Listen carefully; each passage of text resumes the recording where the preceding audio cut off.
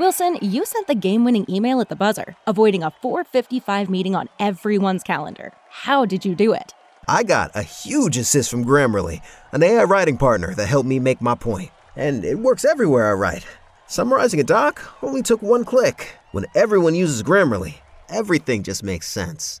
Go to Grammarly.com/podcast to download it for free. That's Grammarly.com/podcast. Easier said, done. The Blue Delta Jeans post-game show is brought to you by who else? Blue Delta Jeans, the holy grail of blue jeans, the pair that fits you so perfectly, it's like they were made just for you. Because they were.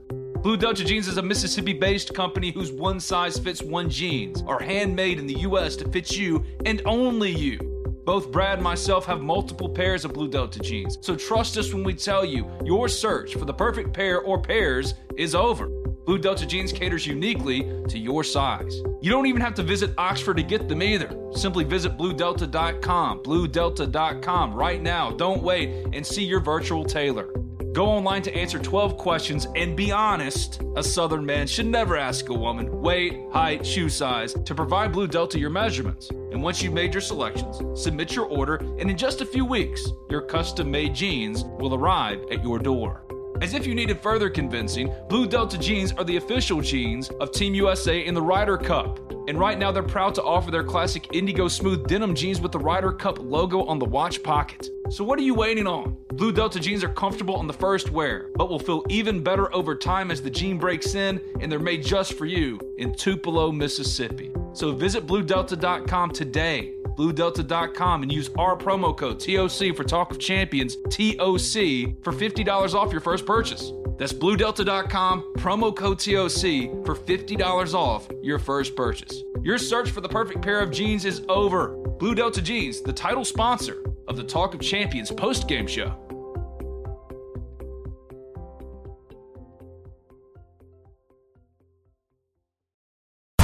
Ready? Wow, this game is over.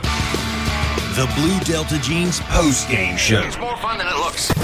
With Ben Garrett and Bradley Sowell.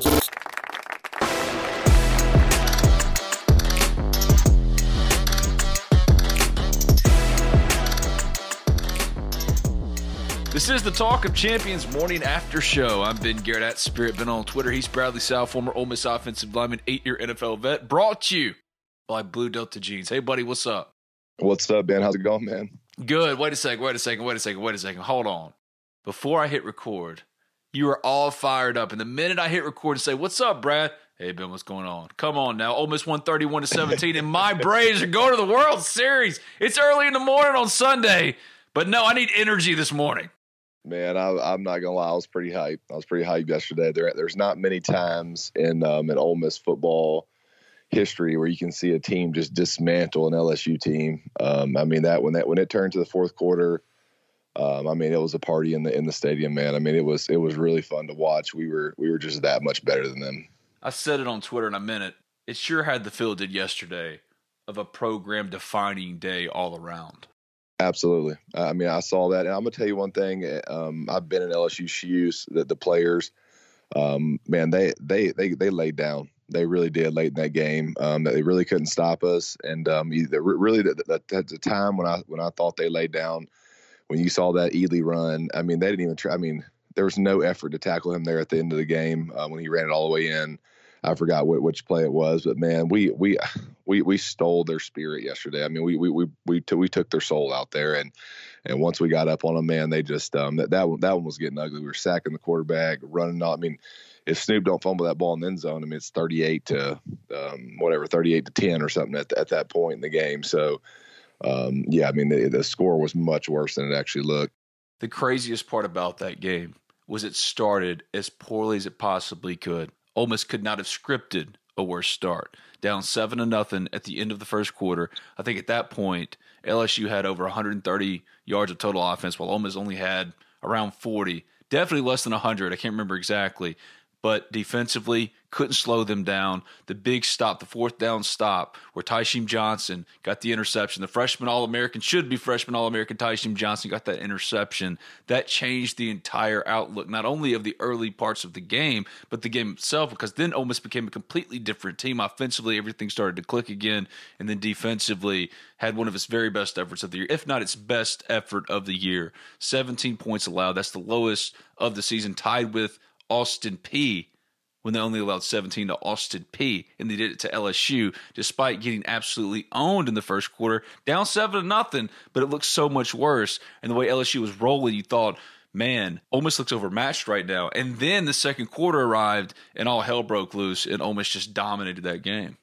Yeah, and I'm going to tell you what, if there's one negative, which there's not many negatives to take away from this game, there's one negative. That's 2 weeks in a row Ole Miss has kind of started out slow like that. That's something that I think that the coaches will probably emphasize and address, especially going into Auburn this week.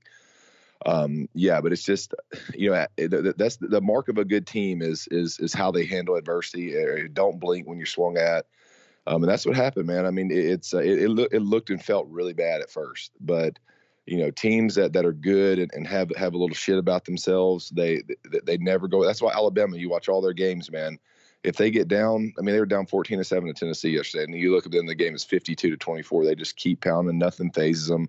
Nothing phases yesterday. We woke up, made our big play on defense, and then after that, it was 3 or 4 runs to Snip Connor, and I felt like, okay, now we figured out how to get some yards on these guys. And once that run game opened up, it was all she wrote after that. And kudos to the defense, man. I'm gonna tell you right now, Ole Miss allowed. I mean, if you would have told me there was gonna be a game this year where Ole Miss's defense allowed 17 points and only 77 yards rushing, I would have said you're crazy, especially playing LSU. So unbelievable job by the defense. That 77 yards rushing allowed is a gold standard by NFL, much less college football. Hell of a job by the defense yesterday in the run game. Like I said, it was like 136 yards of total offense after the first quarter, but by the end of the game, it was 326 and only 77 yards rushing. LSU was doing whatever it wanted to in those first 2 drives, and then Tyshim Johnson got that fourth down stop with the interception, and sure enough, that was the turning point, and Ole Miss was able to dust themselves off, pick themselves up, and Snoop Connor did what Snoop Connor does, and really provided the lift for Ole Miss offensively to get them going. A couple of big rushes to get them out of their own end zone, and then they were off to the races. And then in the 2-minute drill, right before halftime, when Ole Miss scored a touchdown, I thought that was critical, going up 17-7. That was one of their very best drives of the year, and that really took control of the entire game. And once Ole Miss got the stop to start the second half, oh boy, the floodgates opened. But the atmosphere itself and all the former players back in town, Eli Manning had his jersey retired, and then for the game to play out like it did, it just felt different. It felt like the culmination of well over a year's now work of Lane Kiffin and staff to build this program to a place where not only is it nationally relevant, but it has to be taken seriously. Yes, it's different for Ole Miss fans and for Ole Miss coaches and players to say it's different, we're nationally relevant, and Ole Miss is going to be a team to be reckoned with. But to go out there and do that against a team it hadn't beat in 6 or 7 years, and to do it in such dominant fashion, when Lane Kiffin implored fans to show up and pack out Vaught Hemingway Stadium, when the university invited back so many former players, and those former players were hyping up the crowd during timeouts, when you had Katy Perry back again, this time on the Jumbotron to lead the hotty-toddy, the atmosphere you haven't seen since maybe 2014 Ole Miss Alabama, 2003 Ole Miss LSU. That's what that atmosphere was reminiscent of. And it started so poorly, but it ended in such a dominant fashion that it felt different. It felt like Ole Miss had arrived. Now, has Ole Miss arrived? We don't know that. They still got a gauntlet to go through. Auburn's going to be tough. That's the next team up. But for at least a day, it was one of those moments where you had to take a minute for yourself and think, yes, this is different. Ole Miss feels different today.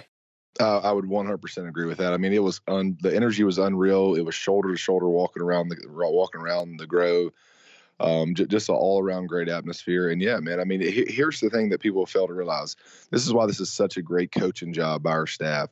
We are doing this. We are finding ways to win, and we are banged up as hell on offense. I mean, we got down yesterday where we had Umana at right guard at one point in the game. We're rotating guys in and out. Wide receiver. I mean, we got two of our 3 top wide receivers are out. That's why the passing game struggling, but he's finding a way to win. He's finding holes in the defense, and he's still able to put up the points. And hey, defense is stepping up the last 2 weeks. I mean, that they're playing really good ball. This is a great team effort, and I really think we're getting close to arrived or whatever we want to call it. But if we get our players back in there, get everybody back healthy, or get some guys back, especially on offense, I'm telling you, man, this could be a special finish. But it's gonna depend on that, getting guys healthy. Ben Brown snapped his 40-game starting streak. Rumors out there that he could be out for the year. All we heard leading up to the game during the week, and we first reported on the Ole Miss Spirit, was that he was doubtful for the game, that maybe he was going to try to give it a go, but he was doubtful, and now there are rumors he could be shut down. So there's a reason why I reached out to Ben Brown. Now that I look back on it, I reached out to Ben Brown last week, like I always do, for his Frontline View segment, and got nothing back. He's dealing with some stuff right now, so let's see what happens with Ben Brown. We don't know that. With this staff, people need to understand something. Getting injury information is really hard, and that's fine. That's how Lane Kiffin operates. So if you're concerned about this guy or that guy and you want some definitive answer coming from us, we can dig around all we want, and we do, and we talk to as many people as we can. But accurate, 100% accurate injury information is really hard to come by with this staff, and it was no different with Ben Brown. It's no different with Braylon Sanders, even though I said Braylon Sanders was as up in the air, game-time decision as it could be. He didn't play. Jonathan Mingo, he's still not going to be back probably till November, but surprisingly, Caleb Warren returned, but he looked hobbled. They are banged up offensively. No Chase Rogers again. Casey Kelly was good. Hudson Wolf got in there. But they are banged up offensively. And that's what's so amazing about how they were able to dominate LSU.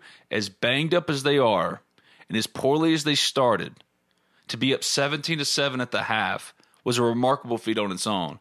But for us today on the morning after show, what used to be the post-game show, but because of everything that's happened in my professional life, now the morning after show, for them to then go on and dominate the way they did is a testament to how good this team is, where this team is as far as being a national contender, not just for the SEC championship and keeping pace with Alabama, but even more than that, keeping pace for the college football playoff potentially. It's a remarkable day. It was a remarkable day. It was a remarkable effort. And I just can't get over how bad the start was for it to end up the way it was. For it to end up such a dominant game is pretty surreal. It was pretty incredible. Yeah, man, all around good day. I'll tell you what, one thing that I think is really cool, and you can look back on this is kind of my football view. You look over the 2 weeks before that, man, we had hellaciously close games. I mean, nail-biting games versus Arkansas where we could have easily lost that game. Same with Tennessee, but we found a way to win. And that is what builds toughness as a team. So we go out there yesterday, we get hit right in the mouth. They score on us. They really were about to go up 14-0, but we didn't flinch because guess what? We've been in this situation the last 2 weeks. So we knew how to respond. We kept the poise and the noise is what I call it. When it gets noisy, when it gets wild, keep your poise. And we did that as a team, and we knew you can just tell, man. When we came back, we didn't flinch. That's how good teams are built. It's built off of getting through adversity and knowing how to take a shot in the face and come back. So. That was huge. I think you look at the last 2 weeks, and that played a huge part on how we responded. And it's like, hey, man, we've been here before. We've been here all month. We've been in the same situation. So we were able to write the script and absolutely whoop their ass. I'm Ben Garrett at Spirit Ben on Twitter. He's Bradley South, former Ole Miss offensive lineman, 8-year NFL vet. If you haven't already, subscribe to Review Talk of Champions in iTunes. And when you do, leave a 5-star review. It doesn't matter what you say, as long as it's 5 stars. I write for the Ole Miss Spirit, an affiliate of On3.com. Go to the Ole Miss Spirit right now to get full game day coverage, as well as recruiting coverage and everything in between at the Ole Miss Spirit. This podcast can be found wherever you get your podcast. Just simply search Talk of Champions. Let's hear from Lane Kiffin following Ole Miss's 31-17 win over LSU, and then it's time for Brad's big thing. A good win. I thought the crowd was awesome today. They were here early. The walk was phenomenal energy, and I thought the players fed off of it. Didn't play great, a little bit sloppy, and kind of surprised to be up by 10.5. The way we were, but really good into the half there. Going down and getting the touchdown in 2 minutes, I think changed a lot and started. Played a really good third quarter. So really pleased with our players, starting with the defense. I thought those guys, once we settled down early, played great. Held these guys to,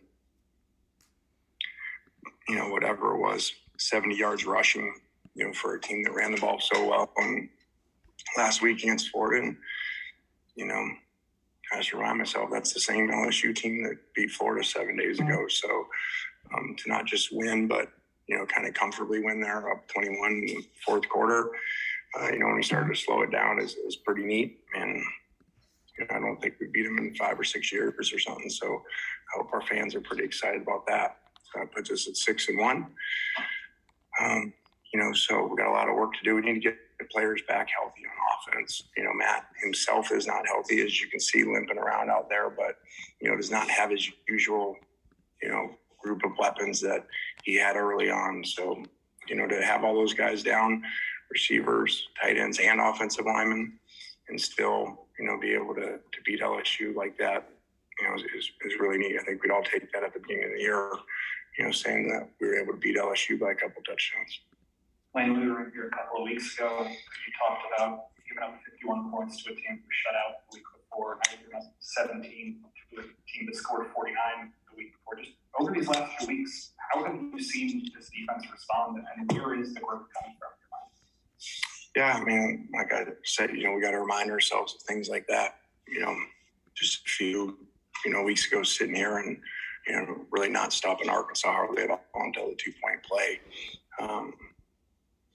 I think Jake Springer has a lot to do with it, not just as a great player, but feeding off of him like the play he made at Tennessee. I think, he's kind of like Matt on offense. Players feed off of him, so that certainly helps.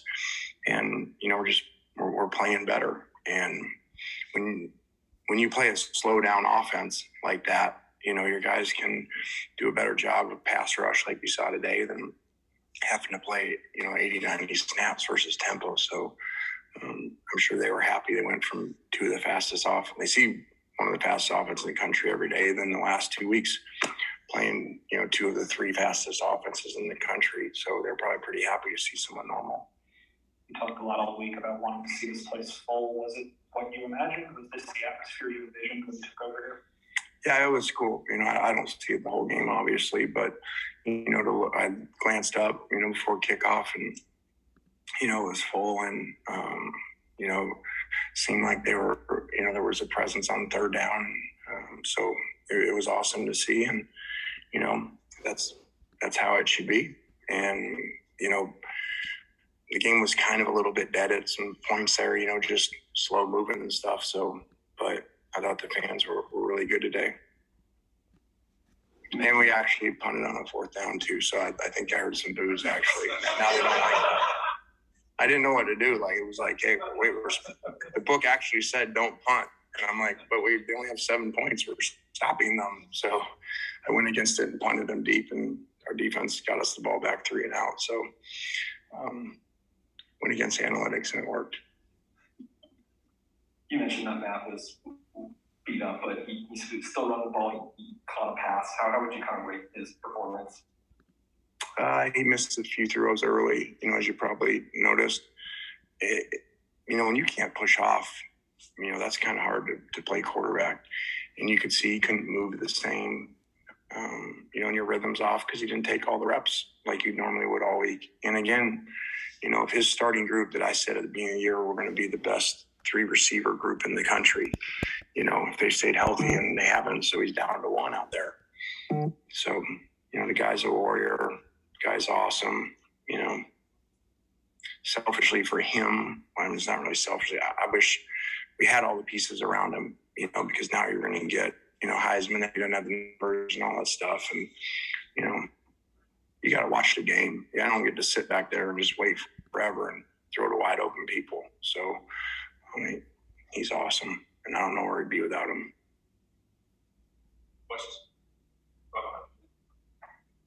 And another note on him, he threw for 180 or something like that. And I kind of said afterwards, man, sorry, we need to do a better job getting guys over. He didn't care. He didn't care less about his stats. That is rare at any time, but especially this age with kids. How big was that stop when the goal line stand on the 4th down? Because they score there, then it's 2-possession game, and things are changed. But then from that moment on, you guys dominated from that moment on. What changed after that stop, and how big was it? Yeah, it was not a good. This game did not start good. It did not feel good. It didn't feel good offensively. Matt was a little bit off. We were struggling with the rush. It didn't feel good defensively. They were running and mixing the passes in, and Johnson was playing really good. So that stopped. And we had said all week, okay, they're going to come with good energy. They just came off the Florida win and everything. If we could get a lead, maybe the game would go like the Kentucky game went. And so I do think, it went that way in the third quarter once we got the lead. So that was a big stop, huge momentum. And, we were backed up there and Snoop ran us out, in a couple runs, which was really good. And those 17 points that you gave up, that was the fewest tied with the Austin Peay game. But, against an SEC team like that, do you think this is the best that y'all have looked on defense all season long? And do you think you can kind of build on what the defense was able to do today? I mean, it's fun to be the head coach, when your defense is playing good. You can slow things down. You play it. You don't have that feeling like you got to score all the time like we've had at times here. But I thought our defense started this way in the Louisville game, shut out at half. And so, I think we're back to that. And like I said, I think Springer makes a big difference. And when we can get off the field on third down, like 4 or 12 today, now we don't get worn down because we don't have great depth. And so when we can stay fresh and let our two defensive ends rush, we're pretty good. Lane, going back to last season, y'all are now 10-2 in your last 12 games. What do you attribute the ascent of this program to? Did not know that. That sounds good though. 10-2. There's my agent over there. You can take over for me. I attribute that to guys, playing well. I attribute that to having Matt Corral. So let's make no mistake. That guy, that record is not 10-2 without him. That's for sure. So, and I just think, I'm not sitting here to say buy into what we do. I just think they bought into each other. And, they play really well. And like we told them, they find a way to win. The stars seem to change every week. You're not sure who they're going to be, in each game, which is a little bit different. Sometimes, like last year, it's going to be Matt and Elijah, and so this is more people stepping up from different spots, which is great to see. Was it just a matter of time for Jerry, and were you just kind of waiting out the injury for that big game today, or was there something schematically you saw that kind of allowed him to succeed? Well, I think he opened his stride up. I think he had not been doing that. He'd been stopping his feet, and talked to him this week. Hey, you're speed back, and you're not playing like it. You're not really letting it loose. And we said it right on that run. The headset, Levy, Kevin Smith. I said, that's what it's supposed to look like. When you got a speed back, it's supposed to look like that. There's a hole, and he's gone. So, that's what we were hoping would happen. And he seems to be back, and it's at the right time because, without these receivers, these guys had to step up. And that is a cover one every snap today. So that means there's another guy in the box. They ran really well against another guy in the box. What's the top? Coach, obviously, Eli Manning Day. What was it like to see, a player like that come to the program and get recognized like that on a game like today where you guys were able to win as well? It was awesome to have him on the walk. And, I joked with him, I wore his jersey for the walk. I was like super fan, felt like I was going to a Giants game, like on the bus going to the game. So, it's awesome. I've been around him, but not that much. And just to be around him today and see how humble he is, called him this week to ask him about what jerseys would you like to pick our jerseys. And he's like, no, man, let the players, I want whatever the players want. So again, like Matt Corral in a different way, that's rare, a great player like that, to be that humble and, just wanting to help others and stuff was awesome to see. So really cool day for him. The end zones were awesome. And, we just love the Mannings. Coach, going into the game with Matt kind of banged up, did you talk to the running back room and be like, it's going to be on your guys' shoulder this week? And how would you evaluate the performance then? Not exactly. We didn't, but we said, hey, you never know. The stars change every week. You don't know, especially in college football, but the SEC. You see teams lose that aren't supposed to lose. You see games that you think he was the head coach are going to be high scoring, they're low scoring, or vice versa.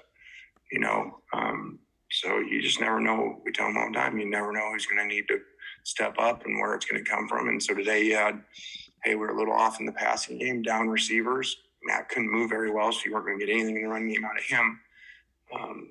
So they were going to need to step up, and they did. Like, does it feel like something has clicked with this team over the last 2 weeks where it feels like more people just trying to outscore the other team? Yeah.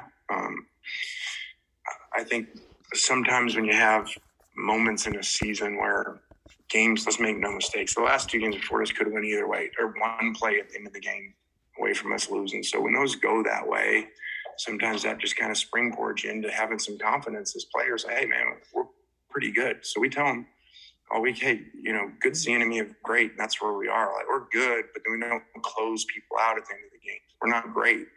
And, we weren't great today either from that. So the good thing is we're close. And if we could get healthy and play the way we know how to play, we could be a really special team. I just hope we get healthy before there are any games left. The older I get, the more I realize there are just some things I don't know. Balancing a budget, for example. I'm not a financial whiz. Sure, I know batting averages, passing and rushing yards, 3-point shooting percentage. But intentionally putting away money for retirement? That's where my friends at NerdWallet's Smart Money Podcast come in. NerdWallet's trusted financial journalists use fact-based reporting for some much-needed clarity in the financial world, helping you make smarter decisions with your money. The nerds have helped me get smart about things like planning my tax bill so I don't dread April every single year. Actually, I was one of the first in line this time around. Saving on travel so that I can take my girls on trips, because spending less on airfare means more money for an extra night and maybe a fancy dinner too. So enjoy the things you love, the Ole Miss Rebels, your family, your friends, knowing that your financial situation is taken care of with advice that you followed from NerdWallet's Smart Money Podcast. Listen to NerdWallet's Smart Money Podcast on your favorite podcast app today. Trust me, future you will thank you. BetMGM has an unreal deal for sports fans in Virginia. Turn $5 into $150 instantly when you place your first wager at BetMGM. Simply download the BetMGM app and sign up using code Champion150. Then, place a $5 wager on any sport. You'll receive $150 in bonus bets, regardless of your wager's outcome. And if you think the fun stops there, the king of sportsbooks has plenty of surprises in store. Check out daily promotions, same-game parlays, live bets, and so much more. Download the app in Virginia today and get $150 in bonus bets instantly from your first wager. Only at BetMGM. BetMGM and GameSense remind you to play responsibly. See BetMGM.com for terms. 21 plus only. Virginia only. New customer offer. Subject to eligibility requirements. Rewards are non-withdrawable bonus bets that expire in 7 days. Please gamble responsibly. Gambling problem? Call 1-800-GAMBLER. Promotional offer not available in Washington, D.C. We're on 3. 1, 2, 3. Let's go. Brad's big thing. All right, Brad, what's your one big thing from Ole Miss's 31-17 win over LSU? Well, I think the big thing yesterday was the defense, man, and I'm telling you right now that was a heck of a performance. They came out, it did not look good early, but I just think that the way we handled their run game, the way we got after the quarterback, only allowing 77 yards rushing, people don't realize how great that is in college. That is an elite. That's elite level in college, especially nowadays where people are putting up huge numbers. I think that, just the way we handled it on defense and Tashim Johnson again, man. I mean, his play yesterday, which it was 4th down, but that interception that got the crowd back into it, because everybody was sitting in that stands felt like, hey, they're on the 3-yard line. There's no way we can stop these guys. It's going to be 14-0. The offense is struggling. They had a bad feel to it. But that interception, that big play right there on 4th down by Tashim Johnson to kind of spark the crowd and get them going, it was defense, man. Defense won us that game, and it feels great to say that after all the shit we've been through the last couple of years with our defense. But, man, that they really held their own and played awesome for the whole day, and that was the reason why we won that game. With the way it started and how poorly it was defensively, LSU just marching right down the field on them, running all over them. At one point, I think averaging 10 yards per carry. What changed? Man, you know what? We really started bringing some pressure. We started kind of loading the box a little bit. There was actually some times, man, where we brought some bigger bodies in. So if you noticed yesterday, on the 1st and 2nd down, Tavius Robinson and Ite and some of the other guys were in there.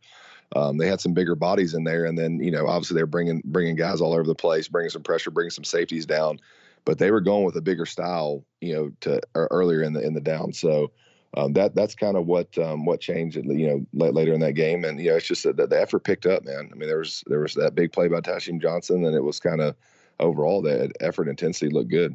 Look, Jake Springer gets a lot of credit for being back after injury and turning this defense around, and he should. But Mark Robinson in back-to-back weeks has led this team in tackles.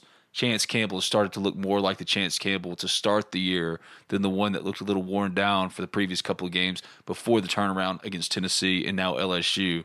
5 sacks for this team, 7 tackles for loss, and even more than that, they've been opportunistic. They've now created a turnover in 16 of 17 games under Kiffin. Ole Miss is 10-2 in its last 12 games under Kiffin.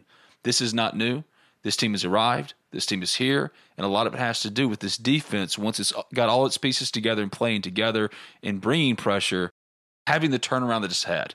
Watching this defense now, this looked more like, or it has the last couple of weeks, this has looked more like the defense in the first half against Louisville when everyone went, oh, we haven't seen this since 2016. We haven't seen a defense that can change a game. We haven't seen a defense flying around, being around the football, and having those next-level athletes at every single level that we were used to seeing when Robert Kimdichie was on the defensive line and Tony Connor was in the back end when he was healthy, and at linebacker DeMarcus Gates and C.J. Johnson flying all around. Now you're starting to see that again. Not to say that Ole Miss doesn't have its problems defensively, still does, but if the last 2 weeks are any indication, the defense is caught up, and it's never going to be what the offense is. The offense is one of the very best in college football, but it's at least caught up enough with the offense to where you're not thinking you got to score every time you touch the ball. This defense can get stops. You even saw Lane Kiffin punt the ball, go against the book analytically, and punt the ball, punt LSU deep because the defense was playing so well, and he expected the defense to give him the ball back. He admitted that in the postgame. You just heard from him.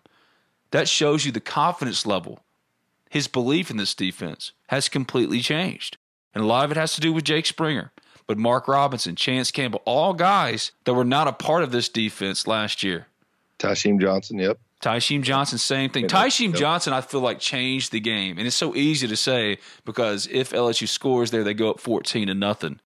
But that play, and it was a little thrown behind, was the pass, but he caught it one-handed. He was on the hip of the receiver, of the LSU receiver, pushing him towards the pylon, doing exactly what he needed to do. He's a freshman All-American. You said that last week. It's kind of a quiet freshman All-American resume that he's built, but he certainly deserves to be a freshman All-American. So this defense, if you're excited today, if you believe you see a defense that can really contend, that can really hang with its offense and provide that lift for its offense when it's down like it did against LSU, when it started so poorly, it looked like LSU was about to roll over Ole Miss and then end up going up 31-7. Well, now you have reason to be confident. You have reason to have that belief because this defense does look different. So Ed Orgeron going for it on 4th down. At the 3. Guess he's thinking, what are they going to do, fire me? Johnson scrambling. Throws late and incomplete. Intercepted, in fact, in the end zone. Well, was it the end zone or was it the half-yard line? It looked like maybe the half. Tashim Johnson picks off Max Johnson. I'll tell you what, another thing that you got to put your finger on the slow start too was, man, we had a lot of penalties. We had a lot of penalties to start the game that kept their drive alive. And then you look at the one play where we were hit. I mean, we literally hit the quarterback as he's throwing off his back foot, and he just nails a pass over the middle, a long ball right in between 2 guys. I'm not gonna say they were lucky to start, but everything was going their way to start. The penalties were just were something that kind of hurt us early on. We're gonna have to clean that up. It's been kind of one of our nemesis this year is getting some holdings, getting some stuff that kind of set us back. I mean, we were moving the ball in that first drive. We just had a couple of holdings in there, false start, and then same thing on defense. We had a pass interference and another call or so. So, I think the penalties, once we clean that up, it kind of got us going yesterday. It did. But defensively, holy cow, that's what we've been waiting on. That's the defense we've been thinking they could be, and they showed it against Tennessee. But can you do it against LSU? It did help. I think Lane Kiffin made a really good point. Now, this defense goes against one of the fastest offense in football every single day in practice at Ole Miss. And then in back-to-back weeks, Arkansas and Tennessee, 2 of the fastest offenses in college football. LSU is more of a slow it down style, and it does help with pass rush and getting to the backfield, tackles for loss. Still, to do it is a different thing, and Ole Miss did it. And there were so many heroes defensively. So, yes, I think that's absolutely the biggest thing. You know that Ole Miss defensively, when things were going poorly early, especially on the offensive end, and you thought, man, Matt Crowd does look a little banged up. That offensive line's getting whipped. No Braylon Sanders, no Jonathan Mingo. Dontario Drummond's the only one catching passes. What are they going to do? Well, the defense stepped up. From the 49, Johnson on play action. This one slides off the back of his hand. Ball is loose. And it's covered by Ole Miss. I think it was Cedric Johnson that got the ball coming from behind. And it used to be like that with Ole Miss football, and understanding that the defense could make a game-changing play. But for the last handful of years, it's always been the reaction of, oh, God, can they just get a stop here? Just one stop here. If they get one stop here, then the offense can get the ball. Not anymore. Not the last couple of weeks. Defensively, they're making game-changing plays, forcing fumbles, a strip sack from Cedric Johnson, a forced fumble from Sam Williams, and Cedric Johnson recovers the fumble. And yes, it's a more traditional offense. They were doing it against an LSU. Doesn't matter. It doesn't dismiss the fact that they were changing the game, making game-changing plays. And when you can do that in your offense, you know it's going to come around eventually. Even with all the injuries, you know it's going to come around eventually. When you got that kind of defense, it changes the way, not only the way the fans look at what you are as a team, but opponents too. Teams coming up, Auburn, Mississippi State, Texas A&M, and it makes the outlook for those games completely different when you have a defense you can actually trust.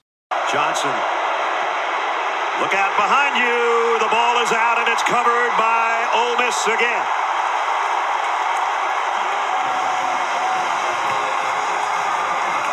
I said this after the Arkansas game. I thought that that Alabama and Arkansas were going to be our toughest two tests, and I think it showed up the last 2 weeks, man. I mean, I think that that what we saw for those 2 weeks kind of got us really uneasy, but we had to realize what we were going against in those styles. And the last 2 weeks we played teams that aren't quite on that Alabama Arkansas level when it comes to running the ball. And our defense has showed up and looked really good. I mean, they're able to get back to where they're respectable. I just think we got a little bit off track in our mind. Like, hey, Alabama does that to everybody. Arkansas can run the ball on everybody mostly. So the last 2 weeks we've really been able to show up a little bit better and be about where I thought we were going to be. Not so much as judging them just off those two games. Ole Miss registered 5 or more sacks in back-to-back games for the first time since 1999. Ole Miss has tallied 2 or more sacks in 6 of the 7 games played this season. And for the third time this season, Ole Miss held its opponent to 7 or less points in the first half, the other ones being Louisville and Austin Peay, but you did it against LSU. And the 3 turnovers are the most this season by the Ole Miss defense. And for the second straight game, like I said, Mark Robinson, double-digit tackles, finished with 12 total stops against LSU, led the team. Whew, what a defensive performance. We got to give a lot of credit to DJ Durkin here. He brought pressure, and that's something that you just weren't seeing very much midway through the year because now we're past the midway point. But those last few games, those previous couple games before Tennessee, you're seeing a lot of rush 3, drop 8. They're bringing pressure, and they're getting there. What's changed in that respect as far as bringing pressure? What are they doing? Are they mixing up their looks, or they bring it from different places? I mean, what's changed defensively to allow them to get the pressure that they're getting? Yeah, man. I mean, they're a little bit tighter. They're not playing so far soft and off, and they're bringing they're bringing safeties and backers up the middle, which is something we have not done. They're also bringing corners, which is cool. And just our Sam Williams and some guys are just winning straight up 1-on-1. I mean, Tavius Robinson almost had the nastiest sack of the day yesterday. I mean, he just got the ball off, but he absolutely crushed the quarterback. I mean, guys are just winning 1-on-1. Plus, we're bringing pressure up the middle. I think that that's really been the changer. Because listen, man, these quarterbacks in college, if we're talking about analytics and playing, that they don't read defenses the way they read them in the NFL. So there's no reason not to heat these guys up. It never fails. Yeah, they'll get you a time or two, but I'm telling you, if you did the study on it, the times you pressure these college quarterbacks or go after them, you're going to get to them or rattle them a lot more than if you let them sit back there, cook steaks, and read the defense. And that's what showed up. I mean, five sacks 2 weeks in a row. I mean, the proof is there. So keep heating them up. That's what we have to do, and that's the only way we're going to win. Yeah, they're going to get some plays. That's what a pressure defense is. I mean, I've been around this before where, they're going to get a play on you, but you're going to sack them and make big sack fumbles at times. That's going to make up for that big play you're going to give up. I think that's just that the last 2 weeks, that has been number one thing that has absolutely helped us out, and is getting to the quarterback and putting pressure on them. And I think we got to do that going forward. LSU had scored 53-plus points in each of the last 2 games against Ole Miss, and it looked like they were about to do the exact same thing this time around on Saturday, the way it started. And defensively, they stepped up and dominated. So that means that a couple of guys on defense and a couple of offensive players, too, are going to get helmet stickers. Win on 3, 1, 2, 3. Let's go! Helmet stickers. Each week, we hand out helmet stickers. I give out 3. Brad gives out 3. Your first goes to who? I'm going to go a little bit different on this first one. I think Cedric Johnson, I'm going to give him a helmet sticker. Big sack fumble there. I think that's the one that Springer jumped in and his helmet flew off for whatever. Great effort by Springer getting that ball. I'm going Cedric Johnson there. That was a big play for during the game. 3 total tackles, 1 solo, 1 sack, 1.5 tackles for loss, forced fumble. Recovered by who? Jake Springer. He's always around the ball. I'm going to go a little bit different with my first helmet sticker. Bryce Ramsey. Started out Ole Miss, did the offensive line, really struggling. Could not keep LSU in front of them. Couldn't get anything going offensively. Bryce Ramsey had to come in because Caleb Bourne, back from injury, he tore a bunch of ligaments in his ankle. He comes back because Ole Miss is without Ben Brown. Plays right guard. He looked hobbled. Now, I think he came back in later in the game, but he did come out. Bryce Ramsey goes in, and he had a pretty darn good day. He really helped solidify things up front, and Ole Miss really started to move the ball. Now, I'm not saying it's all because of Bryce Ramsey, but that's a vet, one of the few depth pieces they have, and he came in and did his job. So on a day when Ole Miss offensively could not have scripted a worse start, Bryce Ramsey came in and helped stabilize an offensive line that had up to that point really been leaky as a faucet. At the 5,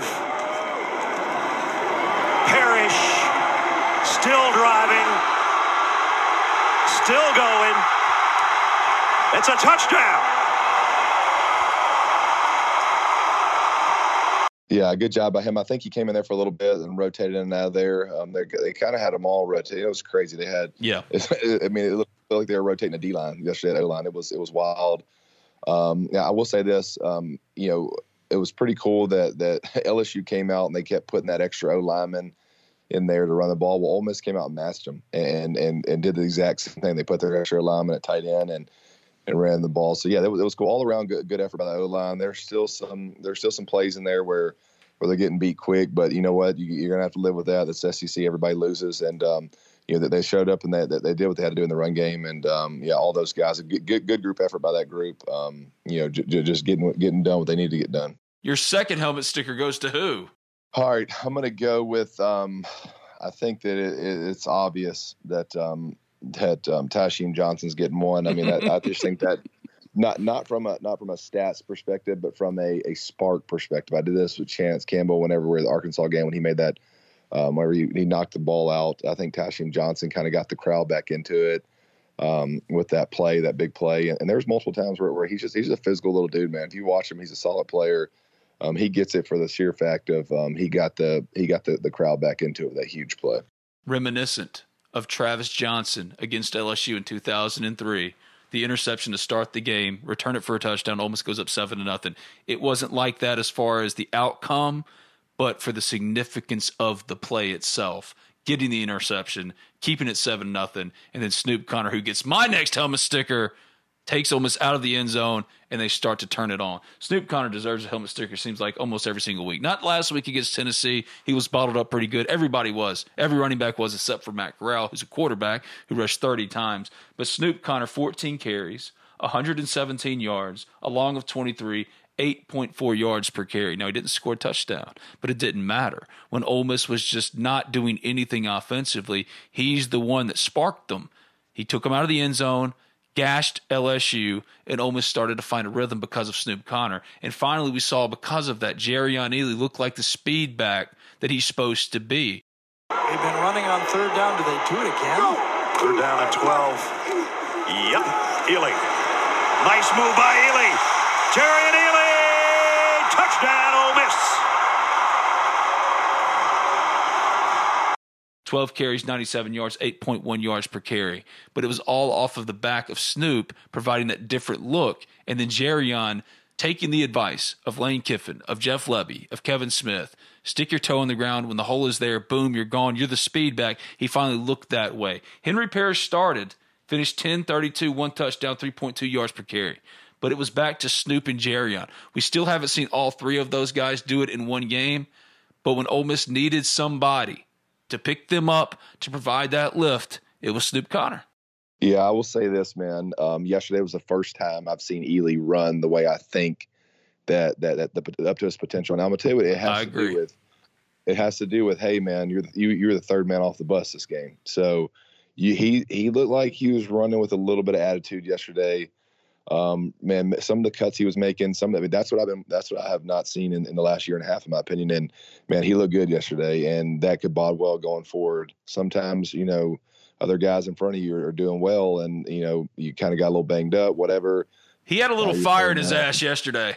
I'll tell you, he did, and he looked good, man. The way he was hitting it at times was really good. Him and Snoop Conner going forward, man, they've got to carry this offense while we're down at wide receiver, and they certainly did yesterday. I mean, both guys were, Snoop was over 100 and Jerrion should have been over 100. We got that one penalty that got the touchdown called back, but yeah, I mean, both guys have got to carry this offense. They're veterans. They're both all SEC type players, and they've got to do it. They've got to carry the offense, and they both looked great yesterday, and they both need to keep running this way. You made a really good point on that long touchdown run by Jerrion, because I watched it back a couple of times. There were 3 LSU Tigers as he's nearing the goal line that had a chance to stop him, and it was Ole, Ole, Ole. They had completely given up at that point. They quit. That team laid down yesterday, especially when it got nasty. We started sacking them. That they had 3 guys that could have absolutely blasted Ely, and they both ran. They all just kind of whiffed right by him. That's a matter of one team quitting and one guy running with some will. So that's just the way it is. It's a sucky situation to be in. But if I'm LSU, I'm getting Coach O off the sideline, man. It's not going to bode well. It's going to only get uglier from here. And there's no reason. They got to get someone in there that can motivate them and give them something to play for. Matt Corral gets an automatic helmet sticker every single week, and he was so good against LSU, even though the numbers were pretty pedestrian. 18-23, 185, and 1 touchdown. He also caught a pass. Everybody remembers that play. That was probably the play of the game, in my opinion. Well, there are a couple plays of the game. But 1 catch for 19 yards, and then running the ball, they really limited how many times he ran it, and he still went for 12 carries and 25 yards and a touchdown. 2nd down and 2. They can get a first down inside the 1. Matt Corral does it himself. Touchdown, Rebels.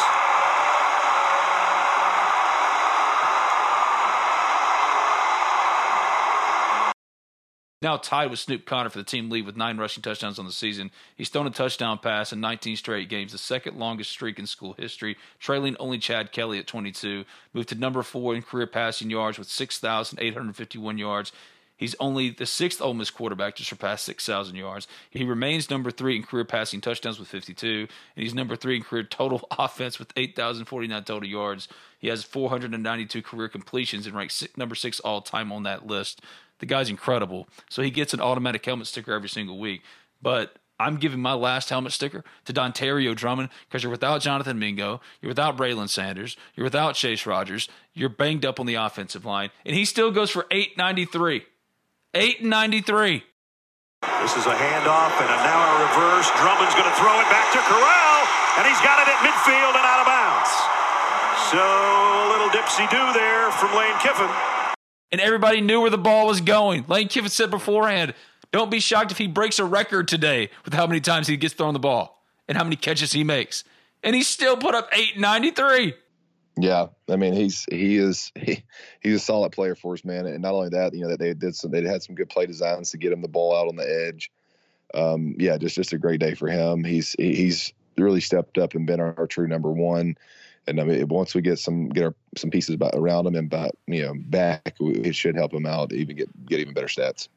Where is he as far as his NFL draft stock, do you think? Because it looks like a top 4 round player. Yeah, potentially, man. And all that's going to depend on how he tests and all that. It's just hard to tell. I mean, it's hard to tell just because he's getting a lot of targets, a lot of stuff. But I mean, he's certainly going to have a chance. I don't think anything crazy. I don't think super high type pick. And I only say that because of a DK Metcalf and Elijah Moore goes in the second round. Yeah. It's hard to say that, hey, Drummond's going to be in the top 4 rounds, so he'll certainly have a shot, but he does get a lot of targets, and he'll have a shot. He's a solid player. He's really stepped up and ran some good routes. He's really good after the catch. I mean, he's a hard dude to tackle for defenses. Can I convince you that he's a Chase Claypool-like projection for the next level? Maybe. I don't think he's quite there yet. But it's, he'll have a shot. We just have to see how it plays out here. Wide receiver's tough, man. They look for weird stuff. They go off a lot of potential, and a lot of upside. And it's just a matter of how they view that position or how they see him once he tests and how they see it, how he moves and how he gets out of his breaks and stuff like that. It's a hard position to evaluate. All right, your last helmet sticker goes to who? All right, my last helmet sticker I'm going to give to Mark Robinson, man. I mean, he has really been he's essentially taken a job. Yeah, I mean, he's a sure starter. He's a big part of that defense. How about 26 tackles in 2 games? That's playing some ball right there. Him, Chance Campbell, Springer, Tasheem Johnson. I mean, Sam Williams. We low key have some solid pieces over there on defense. Otis Reese. Our defense has some guys. And if a lot of those are guys that came in transfer, but Mark Robinson, his story's great. Transfer from a small school. 26 tackles in 2 games. Got to give him a helmet sticker. He's all over the place, and not only does he make the tackles, he absolutely just strikes dudes out there. Does it matter as far as the college football playoff? If Ole Miss does go 11-1, does it matter that it doesn't play in the SEC championship game? Would its best path be Alabama and Georgia face off, Georgia beats Alabama, and then Ole Miss is that team to get in as number 4?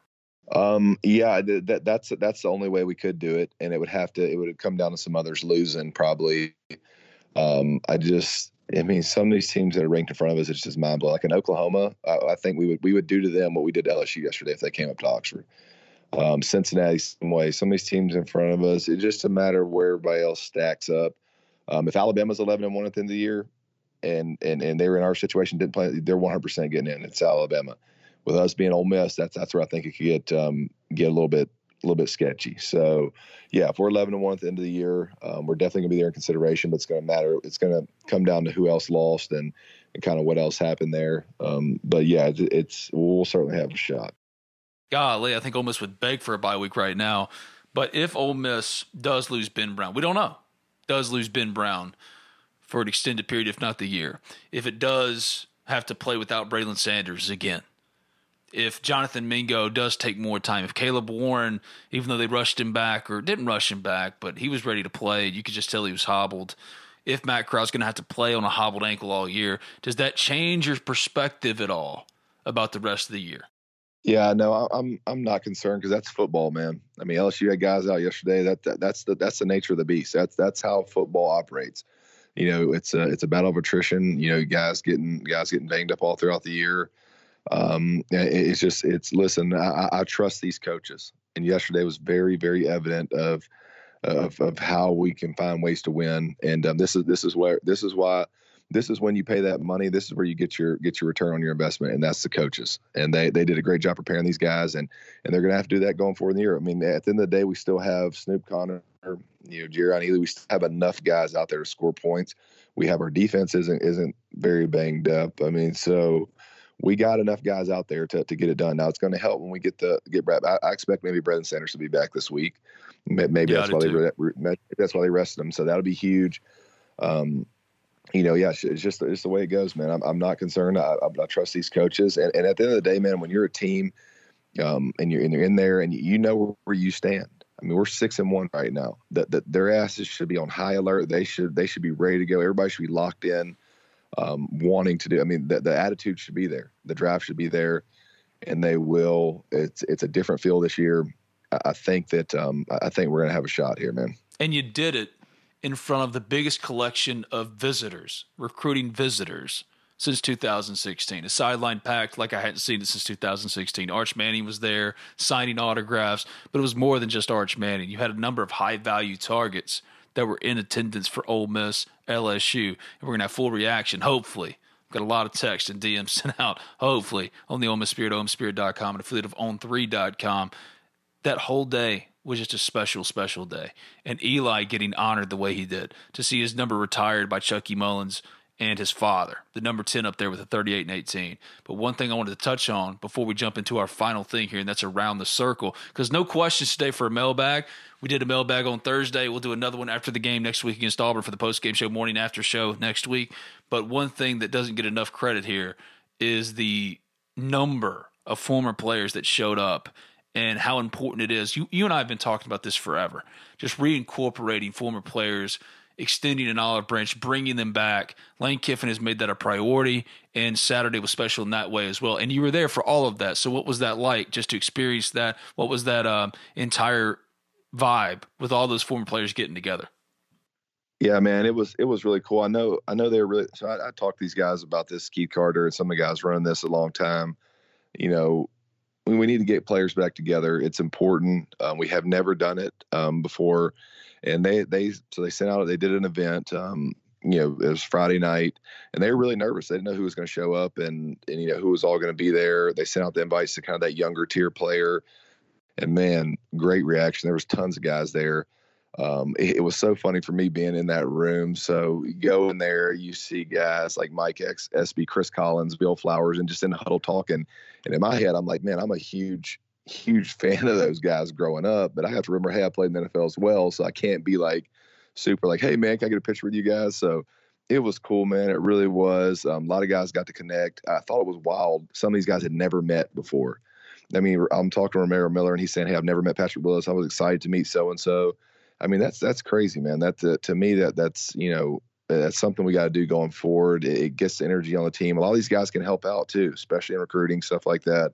You know, being around those kind of guys, the P. Willies being there. I mean, a recruit gets to talk to him. That's a big deal, you know. So, it's all around great weekend. I think that's going to be the effort going forward, is to get these guys back together, get all these Rebel legends back together, and getting them excited about the program. And it really turned out to be awesome.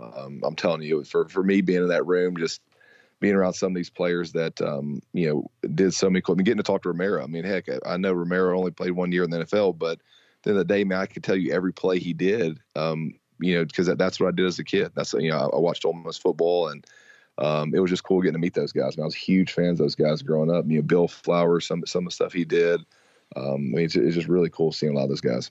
Let's go around the circle. Around the circle. That's the trouble around here. Talk, talk, talk. Looking at scores around the SEC, Arkansas whipped Arkansas Pine Bluff 45-3. Ole Miss beat LSU 31-17. Mississippi State beat up on Vanderbilt 45-6. Tennessee hung in for a little bit, but Alabama did what Alabama does. 52-24 does Alabama beat Tennessee. South Carolina gets whipped by Texas A&M 44-14. What did we learn in the SEC this week? I think Ole Miss is the number 3 team. I think we learned that about Ole Miss. I think that this week wasn't really crazy with games and positioning, but I think Ole Miss is a sure number 3 team, and you have a lot to play for. Alabama is Alabama. Georgia's going to be Georgia. But the cool part about it is they get to play each other in the SEC championship, and you know, we're hoping that Georgia takes care of them and gives us a shot. So yeah, we got a shot, and I think if you look around it, man, we're right there. It's gonna be a battle this week versus Auburn. Cincinnati 27-20 over Navy. Cincinnati's number 2 in the country. Penn State loses to Illinois 20-18 in 9 overtimes. Michigan 33-7 over Northwestern. Oklahoma 35-23 over Kansas, losing for most of that game. Wake Forest 70-56 against Army. Oh man, Pittsburgh beats Clemson. Clemson loses again 27-17. Oregon 34-31 over UCLA. Iowa State beats Oklahoma State, number 8 Oklahoma State, 24-21. Alabama 52-24. I'm looking over all the scores here. 54-7 does Ohio State whip up on Indiana. Miami beats number 18 NC State 31-30. Notre Dame 31-16 over USC. Where does Ole Miss move up? Now the AP poll, all the polls are coming out on Sunday. Where should they be? I think they should be right there around that 8 to 10 range right now. I mean, and that's. I think we can beat a lot of those teams that are ranked in front of us. Don't get me wrong, but you know, just I think. I just think right there in the 8 to 10 range right now is a solid spot for us. And as we win, move up a little bit each time. And as people fall, move up each time as well. So, I mean, I just think if we're fully healthy, only teams that I can go into and say, hey, man, it'd be tough for us to beat would be Alabama and Georgia. The rest of the country, I would take Ole Miss. I really would. I know it's crazy to say, but if we're fully healthy, man, I don't see us losing to Cincinnati. I don't see us losing to Oklahoma, Oregon. I mean, smash them. Like, come on, look at some of these scores, man. These teams aren't as good as we are on offense. And I don't want to be a super fanboy and sound like that, but I've been saying it since last year, and everybody thought it was crazy. Aside from Alabama and Georgia at this moment, I would feel comfortable about Ole Miss going into any one of those stadiums or play any one of those teams and have a damn good chance of beating them, and not only beating them, but beating their ass. Ole Miss is 10-2 in its last 12 games. This is not a fluke. This is not a fluke. And Matt Corral should be the Heisman frontrunner right now. I really don't think anybody else has much of a case against him. If you put Bryce Young on Ole Miss, it's not the same. If you put C.J. Stroud on Ole Miss, it's not the same. Matt Corral is everything for this program, and he's producing, and he's coming up with creative ways every single week to prove that he should win the Heisman. Against Tennessee, he rushed the ball 30 times. No Ole Miss player has rushed the ball 30 times in a game since Ben Jarvis Green Ellis in 2007. He's a running back. And then against LSU, without his offensive line, without his top 2 wide receivers on a bum ankle, he carries Ole Miss to a butt whooping over LSU. He still produces. And early on, he wasn't good. He was missing some passes. You could tell that the ankle was bothering him. He tried to plant and throw, and he was overthrowing Dontario Drummond. He was missing some throws he typically makes, but he settled in. He settled in and does what he does, and he led them to a win. He didn't even care after the game about his stats. And it just shows you that his whole perspective isn't on necessarily the Heisman, but winning games. Now, he did acknowledge after the game that it's hard to ignore all the Heisman talk. He's human. Of course he hears the Heisman talk. But the way he counteracts that, the way he goes against that, is that he puts in the work. He focuses on how he can get better, on his rehab, attacking rehab, getting his ankle right, all the little things he can control. He can't control the Heisman talk. We can, though, and it's easy for me to say right now, bottom line, he deserves to win the Heisman 7 games in for Ole Miss, period. You can't argue anybody else with me right now. And that's going to sound like a Homer view. Oh, Ben Garrett, the Ole Miss Spirit, says that Matt Corral should win the Heisman. But make a case for somebody else that means more to their program than Matt Corral. I feel like I'm repeating myself. It's like history repeating itself here with Eli Manning back when he should have won the Heisman and Jason White won it for Oklahoma. It will feel the same way for me if Bryce Young wins it over Matt Corral. If you take Matt Corral off of Ole Miss, like if you took Eli Manning off of 2003 Ole Miss, that's a 3-4 win team. It's completely different. So if you're an Ole Miss fan, way to go. You packed out Vaught-Hemingway Stadium on Saturday. I think I looked at it, 64,523 fans. The 6th largest crowd ever at Vaught-Hemingway Stadium. That's awesome. The atmosphere was great. It needs to be that way for the rest of the year. You need to enjoy the precious few opportunities you get to watch number 2 play. I was asked before the game, I'm nervous, Ben. Do you think Ole Miss can beat LSU? Number 2's playing. He was always going to play.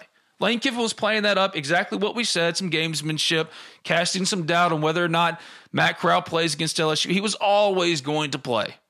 He was always going to play. And he went out there and despite being banged up, still put up numbers and also led his team to win, which is the most important thing. So if there's one thing I want to make sure is crystal clear after this, I'm tired of even hearing the debate. I was watching talking heads all day on Saturday saying, so-and-so, like a C.J. Stroud or whoever, so-and-so, they haven't had one of those step-back games like everybody else. Matt Corral has not had a step-back game. Even when Ole Miss got whipped against Alabama, Matt Corral was good. He was the only thing that was good about Ole Miss that day, but Matt Corral was good. So that narrative that there was ever a bad game for him, there was no Lamar Jackson against Houston in his Heisman Trophy winning campaign, or Johnny Manziel throwing 3 interceptions against LSU in his Heisman Trophy winning campaign. There's been nothing like that for Matt Corral. There is no case to be made for anybody else being the front runner but Matt Corral, and he came up with another way to show you and put the whole field on notice on Saturday against LSU. I've got a bum ankle, with very few starting offensive linemen that I had to start the year with, without my top 2 wide receivers, and I'm still going out there and doing the damn thing. The guy deserves to be the front runner, and it's okay to talk about it. It's okay to say it out loud. he should be the front runner. You nailed it, man. Everything you said is I mean, there's nothing else to be added to that. I mean, it is what it is. He is Ole Miss's team, and you take him off of it, and we're just it would be tough sledding. We wouldn't be where we are right now. No. And to me, that's what a Heisman Trophy winner is. I mean, that's what makes you a Heisman Trophy winner. If Matt Corral's on Alabama, I mean, it would be even crazier. And, if you put Bryce Young on Alabama or on Ole Miss, it ain't the same. You're right, and he deserves it, man. I mean, he's playing his tail off. When he's out there, we always feel like we have a chance to win. And I've been on those teams before with the Russell Wilsons and the Carson Palmers, some of the really good players, man. As long as they have the ball in their hand, it don't really matter who's around them a lot of the time. So, and we proved that this year. I mean, we're banged up, and I really haven't missed much of a beat. We're still putting up over 30 points in the last two games, 31 points, I think, on the dot the last two games. And, we're still producing. And that, to me, is all because of Matt Corral. Quick hitters here, Brad. I'm going to go through the rest of the schedule. Just give me your quick thoughts on each one of these games. Ole Miss, Auburn, in Auburn, 6 p.m., August 30th. Biggest test of the year. And it's not that if Auburn was coming up to Oxford next week, I think we beat them. I think we beat them handily. Auburn's definitely a team that can beat you, but they've had their struggles as well. It's going to be the environment down there. It's going to make the difference in the game. It's going to make it tighter than it should be. I think that it's the biggest game of the year. I think if Ole Miss goes in there and they harp on it all week and they say, listen, guys, we got to, we're stepping into an environment. They got to play it up. They got to make these guys visualize what they're stepping into and be ready to go for that environment. And, kind of get their mindset set right early in the week. They can go in there and attack it. I think we can beat them, but we're going to have to have poise in the noise. And it's going to be wild. It's going to be lit down there. Go down there. Let's come out swinging. Let's get after these guys. Let's not go down there and lay an egg. And that's this game to me, man. If we win this game, I will comfortably say Ole Miss is going 11-1. Ole Miss Liberty. Crush them. I've been saying, listen to you. Go back and look at every pot I've said. We are going to beat the living shit out of Liberty. It's going to be, we'll put up 50-plus points, and we're going to absolutely trash them. I'm telling you right now, we'll beat them by 30-plus points. Should I have Hugh Freeze on this podcast that week? I'm debating. Bring it on. I'll tell Hugh to his face. Bring your lunch. You're about to get your ass whooped and your check, and you're going home. Ole Miss, Texas A&M. It's going to be a good game. It's going to be a very good game. But I like us at home. I think that that they do have a pretty solid running game. But I think that environment's going to be really good for us. I just don't think they're going to be able to score with us. And hopefully by then we'll be a little more healthy at wide receiver. I just don't think they're going to be able to score with us. I think we'll beat them pretty handily as well. Ole Miss Vanderbilt. 100-0. Next. Mississippi State, Ole Miss, the Egg Bowl, November 25th. They're going to be fired up. That's going to be another environment we're going to step into. Mike Leach is notorious for coming out and winning, winning games that he shouldn't. But I think by that point, man, we're going to be really playing for something. And our talent, we're just much more talented than them. I think we get them. I really do. If they were coming to Oxford, like I said, I think we beat them really bad. It's gonna be an averagely tight game down there, but I think we'll get them. I think we'll beat them by a touchdown or two. This is Talk of Champions, the Blue Delta Jeans Morning After Show. I'm Ben Garrett at Spirit Ben on Twitter. He's Bradley South, former Ole Miss offensive lineman, 8-year NFL vet. If you haven't already, subscribe, review Talk of Champions in iTunes, and when you do, leave a 5-star review. It doesn't matter what you say, as long as it's 5 stars. This podcast can be found wherever you get your podcast. Just simply search Talk of Champions. And I write for the Ole Miss Spirit, OleMissSpirit.com, and affiliate of On3.com. The Braves are in the World Series. Oh, my God. The Braves are in the World Series, and I'm so going. I don't care what the ticket cost is. I'm going to be there for Game 3 in Atlanta. So if you're going, hit me up at Spirit Ben. The Braves are in the World Series for the first time in 22 years. I'm a little excited. I'm a little pumped up. A little fired up this Sunday morning. Thank you, buddy. I'll see you next week. See you, Ben. Hotty toddy. Everybody in your crew identifies as either Big Mac Burger, McNuggets, or McCrispy Sandwich. But you're the Filet-O-Fish Sandwich all day. That crispy fish, that savory tartar sauce, that melty cheese, that pillowy bun. Yeah, you get it. Every time. And if you love the Filet-O-Fish, right now you can catch 2 of the classics you love for just $6. Limited time only. Price and participation may vary. Cannot be combined with any other offer. Single item at regular price. Ba-da-ba-ba-ba.